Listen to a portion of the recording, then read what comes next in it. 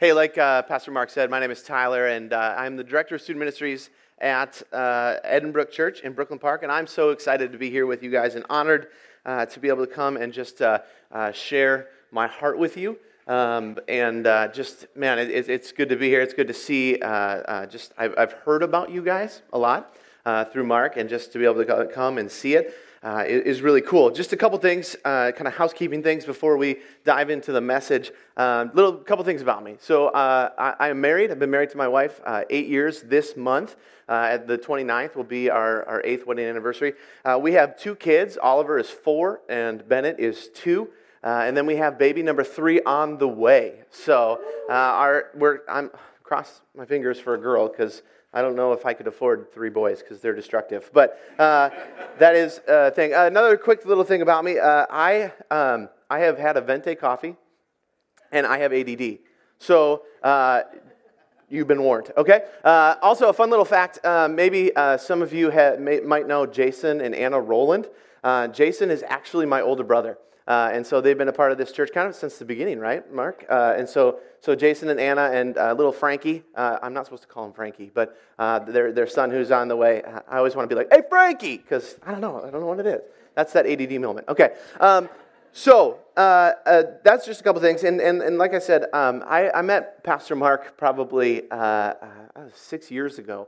And I can honestly say that Mark has become one of my dearest friends. And there's been seasons where I've been going through transition or had been in difficult seasons of my life, or had moments where I needed someone to just be like, hey, you're a dummy, stop it, okay? And Mark has been that person in my life. And you guys, man, I'm so excited that you guys have a pastor like Mark that is serving and loving well and just has a passion for people, not just the people of the church, but the people outside of the church. That's a rarity at times. And so to have a pastor like Mark, man, you guys are so blessed, and I'm so glad okay, sorry. He sucks. Okay, I can't say that, can I? Shoot. Sometimes ADD, sorry. Okay, there you go. Seriously, though, like my brother has told me about this church and what God is doing, and just your passion for pursuing people and pursuing God. And so good job, church. Keep going. And if you're new here, let me just say, if you are here and you want to be a part of something bigger than yourself, you're in the right place, because God is doing things here through Pursuit Church and the churches around the community in this area. And so if you want to be a part of something, welcome. And we are so glad that you guys are here. Will you pray with me as we get ready to dive into this message?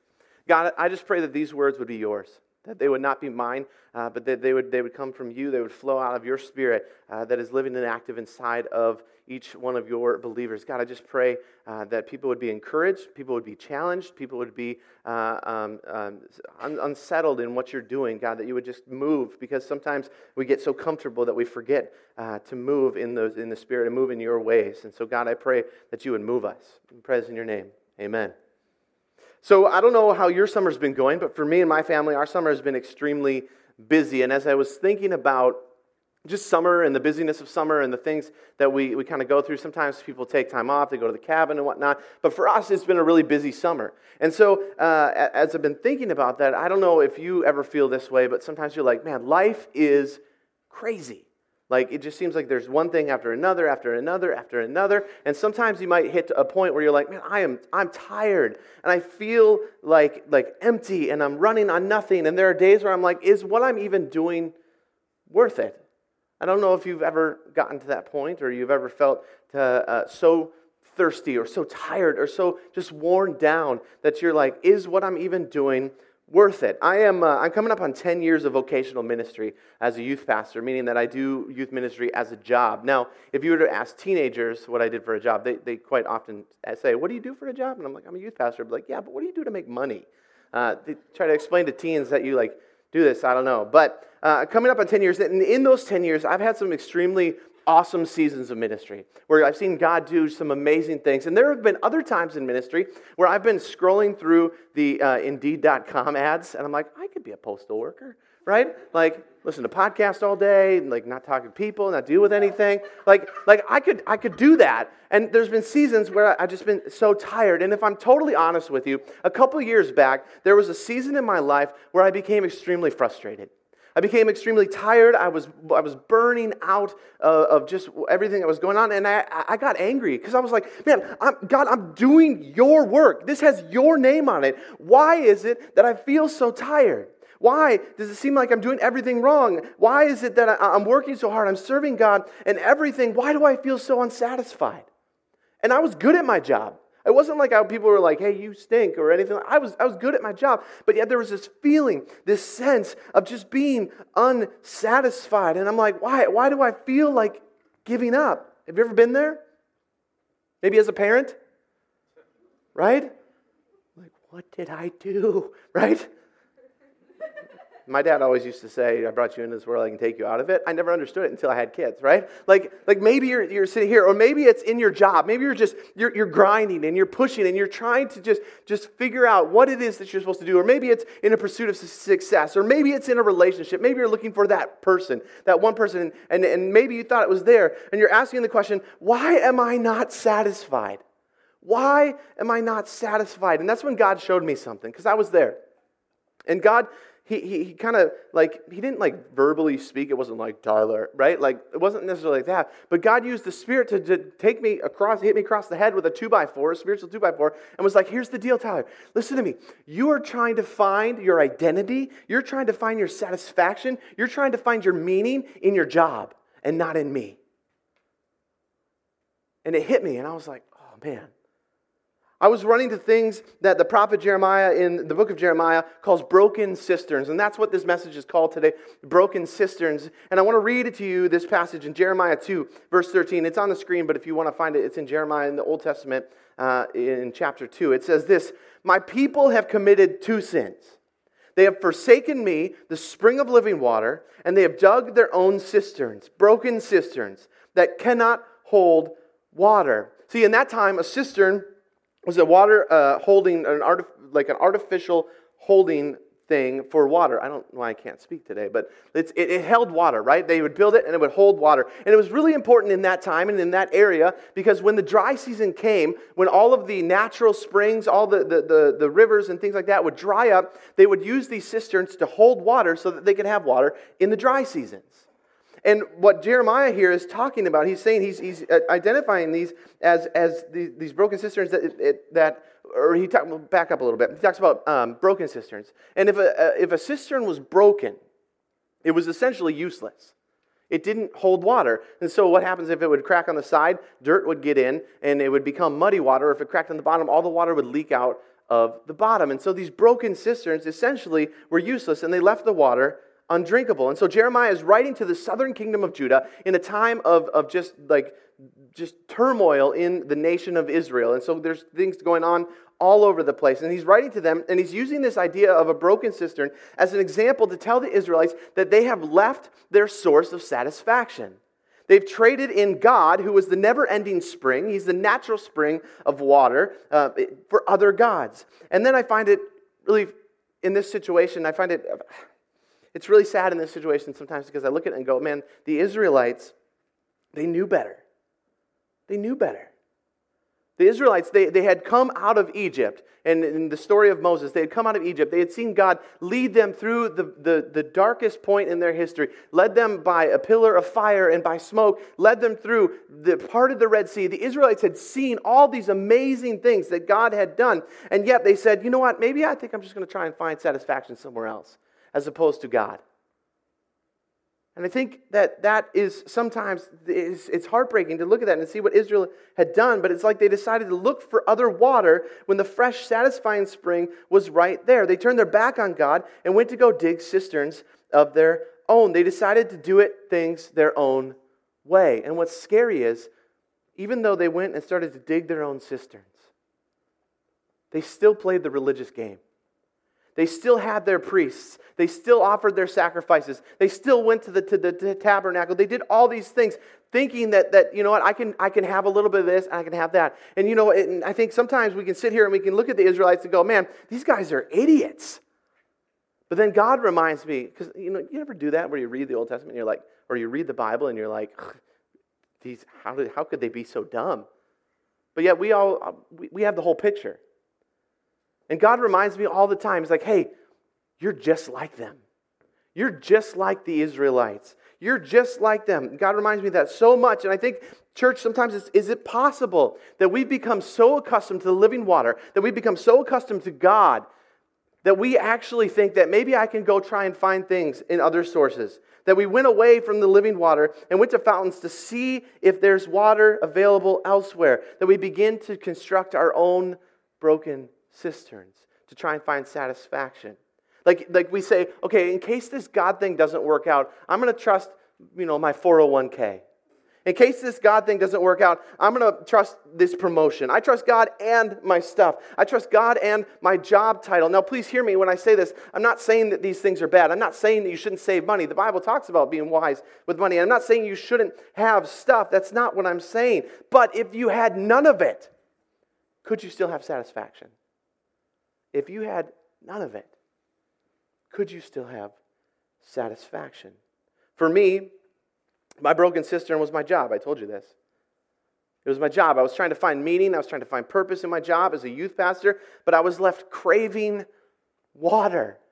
I was left craving. I had these deep cravings, and we all have these cravings in our life, and I think those cravings are put there by God. These cravings to be known, these cravings to be loved, to be in relationship with God, to be in relationship with other people. These cravings are put there by God, and these are good things. And it's not a sin to be thirsty, but the problem is when we run to other things other than God to satisfy us, they leave us unsatisfied. And then we get angry, and we're like, why am I so unsatisfied? So what about you? What are your broken cisterns? Like I said earlier, maybe it's parenting.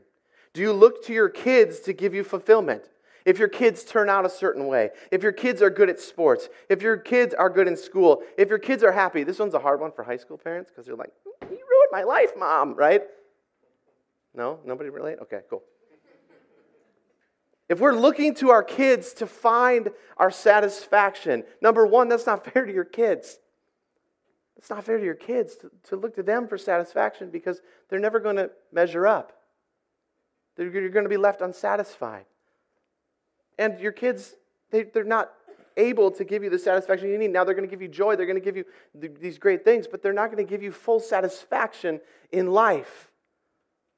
Maybe it's your work. If I just work hard enough, if I get this title, I'll be happy. If I can get to this income level, then I'll be okay. If people respect me in my profession, or maybe it's school, if I work hard, if I get good grades, if I get all these things, then I'll make it. There's this idea in America that we just have to make it, and then we'll have this satisfaction. We'll have this joy or this ability to go, I've made it in life. I think about all the time. I think about the story of Tom Brady, and Tom Brady is an NFL quarterback, plays for the New England Patriots, and there's an interview that he did, right? I think it was after his first or second Super Bowl win. And he was in this 2020 interview, and they say, you're married to a supermodel, you have all this money that you made, you've won the Super Bowl, like, have you made it? And he's like, I just get this, Tom Brady looks at the guy, and he says, I just get this feeling like there's something more out there. Even a guy who we would look at and say, he's made it, was looking for more. Maybe it's relationships. If I find the one, then I'll be happy. Okay, can we just stop 1 second here? Like this idea, like the one, like if you are looking for that one person to give you satisfaction, please start praying for that person now. Because that's a lot of pressure on a person. Right? To say, if you're looking for another person, another human being to be your all-consuming satisfaction and joy, that's a lot of pressure on a person. And when that person lets you down, because that's what happens because we're imperfect people and we let people down, that's a lot of pressure to put on another person. Maybe you're looking for that satisfaction in relationships. Maybe that's your broken cistern. Maybe it's fun. Some of us just live for the weekend. I need to work hard, make money so that I can live comfortably and have fun. And what? To arrive safely at death? You never see a U-Haul behind a hearse. Right? Unless it's like traffic or something like that. But it usually doesn't belong to the hearse. Okay? You never see a U-Haul behind a hearse. Are we looking for our satisfaction in our fun? Because that's there for a while and then it's fleeting. Okay, here's the dangerous one. How about a cause? This is a dangerous one because we can believe in the lie that if we're doing something good, it can give me meaning. If I'm doing something good, it can give me meaning. But the problem is, even our best intentions done without the living water leave us tired, angry, and bitter. Without Christ, without Jesus, even our best intentions, when we try to do it on our own, leave us tired and angry and bitter. I've had conversations with a number of former pastors who are now out of ministry, and there's been times where they've given it all at the sacrifice of ministry, and they've been hurt by the cause of the church. Notice I said the cause of the church, not the cause of Christ, because I think sometimes the church can miss the cause of Christ for the cause of their own whatever they think. And there's been times where I know pastors who have been hurt, and they've walked away from ministry, and they have said, "Man, I just can't do it. I gave it all." And there's been times where one of the most important statements that my dad ever made to me when I was getting into ministry is he said, "Don't ever sacrifice your marriage and your life on the altar of ministry." And it kind of came out of this idea, this philosophy that I try to live by is we need to make sure that we are running towards, what we're running towards is a God thing and not just a good thing. Because you might be in a season of life where you might be running after some good things, but it isn't necessarily a God thing. And that can be dangerous. And then when you get there and you're like, why am I not satisfied in this? It's because you forgot to make sure that it was a God thing. Then it goes on to another one. I had been talking about all these things like relationships and fun and jobs and all those kind of things. Those things are not bad, okay? Don't hear me and be like, this guy is like anti-everything. I don't know what's the deal. Those things aren't bad. I'm not saying that necessarily. These things that I've talked about they're good things. And if we put them in the proper place, they can be in our lives. And God actually wants us to enjoy these things in the proper place. But when these things get put out into the wrong place, they can leave us unsatisfied. And then we get to a point where when these things aren't satisfying us, we might turn to alternative methods or dangerous choices. And I've seen this, that sometimes when a relationship can't satisfy us, or a cause can't satisfy us, or fun, or whatever it is, people turn to things like drugs, or alcohol abuse, or pornography, or lust. That's my story. My story is I grew up in a Christian home. I grew up in a family that loved Jesus. My dad was a youth pastor. I knew all of the right answers, and yet I was looking for satisfaction in everything else, in my identity or in my friend group or how popular I was and all these kind of things. And I wasn't. I was kind of nerdy and dorky, and it was a thing. And then I got to the point where I couldn't find satisfaction in anything else, and so I turned to pornography. And when I turned to pornography, I felt that momentary feeling of like, oh, that was nice. And then I had to keep going after it and going to get it, even though I knew what I was doing was wrong, and it brought me to a place of darkness where I was ready to kill myself. Because I didn't want to live this way anymore. I didn't want to be that, and I didn't know any way out. It wasn't until God intervened in my life when I was in 9th grade, and He communicated to me, I know you and I love you and I have a plan for you, that I gave my life to Christ. When I turned my life over to Jesus. But sometimes we turn to these dangerous things because we're so desperate to find satisfaction, and the good things didn't work. The Israelites did this back in Jeremiah's time as well. In Jeremiah 2:17-18, it says this, have you not brought this on yourself by forsaking the Lord your God when He led you in this way? Now why do you go to Egypt to drink the water from the Nile? And why do you go to Assyria to drink the water from the Euphrates? The broken cisterns didn't work. They tried to store up their satisfaction water for themselves. They turned away from God, and they turned to the river for satisfaction. Jeremiah is using this as an example of the things that are alternative to what God. We turn to things that are outright not of God to try and find satisfaction. And hear me when I say this. Okay, sometimes sin is fun. Like, that's a bold statement to say. Sometimes sin is fun, and it might give you a little bit of satisfaction for a second, but remember this, sin might be fun, but it always ends fatally. And we need to turn to find satisfaction in Christ. Now you might be sitting here going, okay, what does this guy have against irrigation systems? But here's why I believe it's so important that we don't just dig our own cisterns. And it's this, it's because we already have the endless supply of water.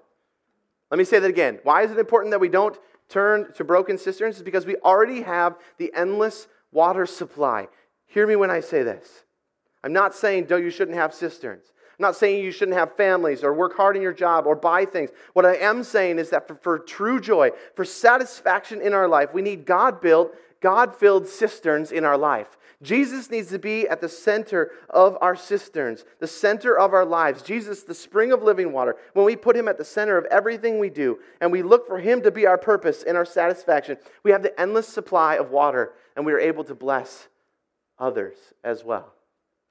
There's a story in the Bible, John 4, about the woman at the well. And it goes like this. When a Samaritan woman came to draw water, Jesus said to her, "Will you give me a drink?" His disciples had gone into town to buy food. The Samaritan woman said to him, "You are a Jew, and I am a Samaritan woman. How can you ask me for a drink?" For Jews did not associate with Samaritans. Jesus answered her, "If you knew the gift of God and who it is that asks you for a drink, you would have asked Him, and He would have given you living water." "Sir," the woman said, "you have nothing to draw water with, and the well is deep. Where can you get this living water? Are you greater than our father Jacob, who gave us this well and drank from it himself, as did his sons and his livestock?" Jesus answered, "Everyone who drinks this water will be thirsty again. But whoever drinks the water that I give them will never thirst. Indeed, the water I give will become in them a spring of water welling up in eternal life." The woman said, "Sir, give me this water so I won't get thirsty anymore, and I have to keep coming back to draw water." So Jesus is telling this woman that I am the source of living water. If you ask me, I will give you water. And He's not talking about physical water. He's talking about life and purpose and joy and that welling up inside of us, that hope that we have in Christ. That's what He's talking about. Is I will give you a joy, a hope that even when you're in the darkest moment, even when you're in the most hopeless moment, I will give you joy. I will give you peace. I will give you hope. And then what happens is, the story goes on, the woman runs back to the town, and she says to the town, "He told me everything I ever did wrong, and He still offered me this hope." And so she went and she ran into the town, overflowing with the love of Jesus, overflowing with the living water. And it says that people in that town were saved. So the joy and the life and the life-giving water that flows from Jesus came inside of this woman and flowed. That was an ADD moment. It flowed out of her. When we run to Jesus, the living water, as a source of our purpose, meaning, and satisfaction, He fills up our lives and He pours out to others. When we allow Jesus to be our source, He fills us up. When we allow Jesus to be the source of our lives, He fills us up. I was told not to spill, and I just did. There are moments in our life where we maybe feel like a cup. And we're tired. And there are moments where we need to go out and we need to live life. We need to go out and we need to give in our relationships.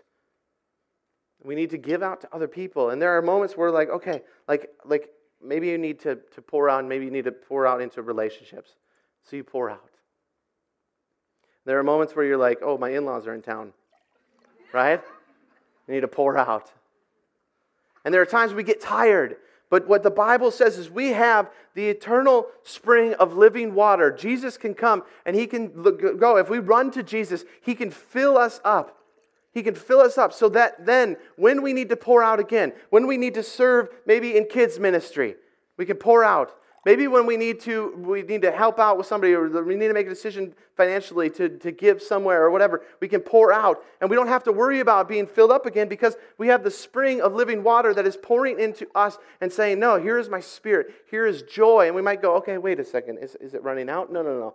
Because He's the spring of living water and it never ends.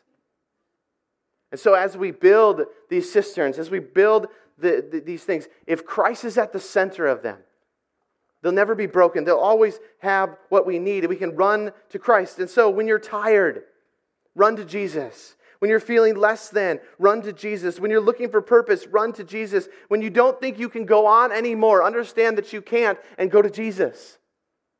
The source of living water. This is the main idea I want maybe to take away as we think about this is, what if we stopped digging broken cisterns and we operated out of the overflow of Jesus in our life? What if we stopped digging broken cisterns and operated out of the overflow of Jesus in our lives? We'll have satisfaction, we'll have meaning, we'll have purpose. Even when we're tired and don't know if we can keep going, we can run to the source and He can fill us up again and again and again. We can find satisfaction in Christ. Those other things, if they're in the place, the proper place, those aren't bad things. But we keep Christ at the center to find our satisfaction, to find our meaning, to find our purpose. And we can continually go back to Him. Some of you might be sitting in here and you might be struggling because there was that first part of Jeremiah 2 where it says that you have forsaken God. Or honestly, maybe you've never made a decision to follow Jesus before.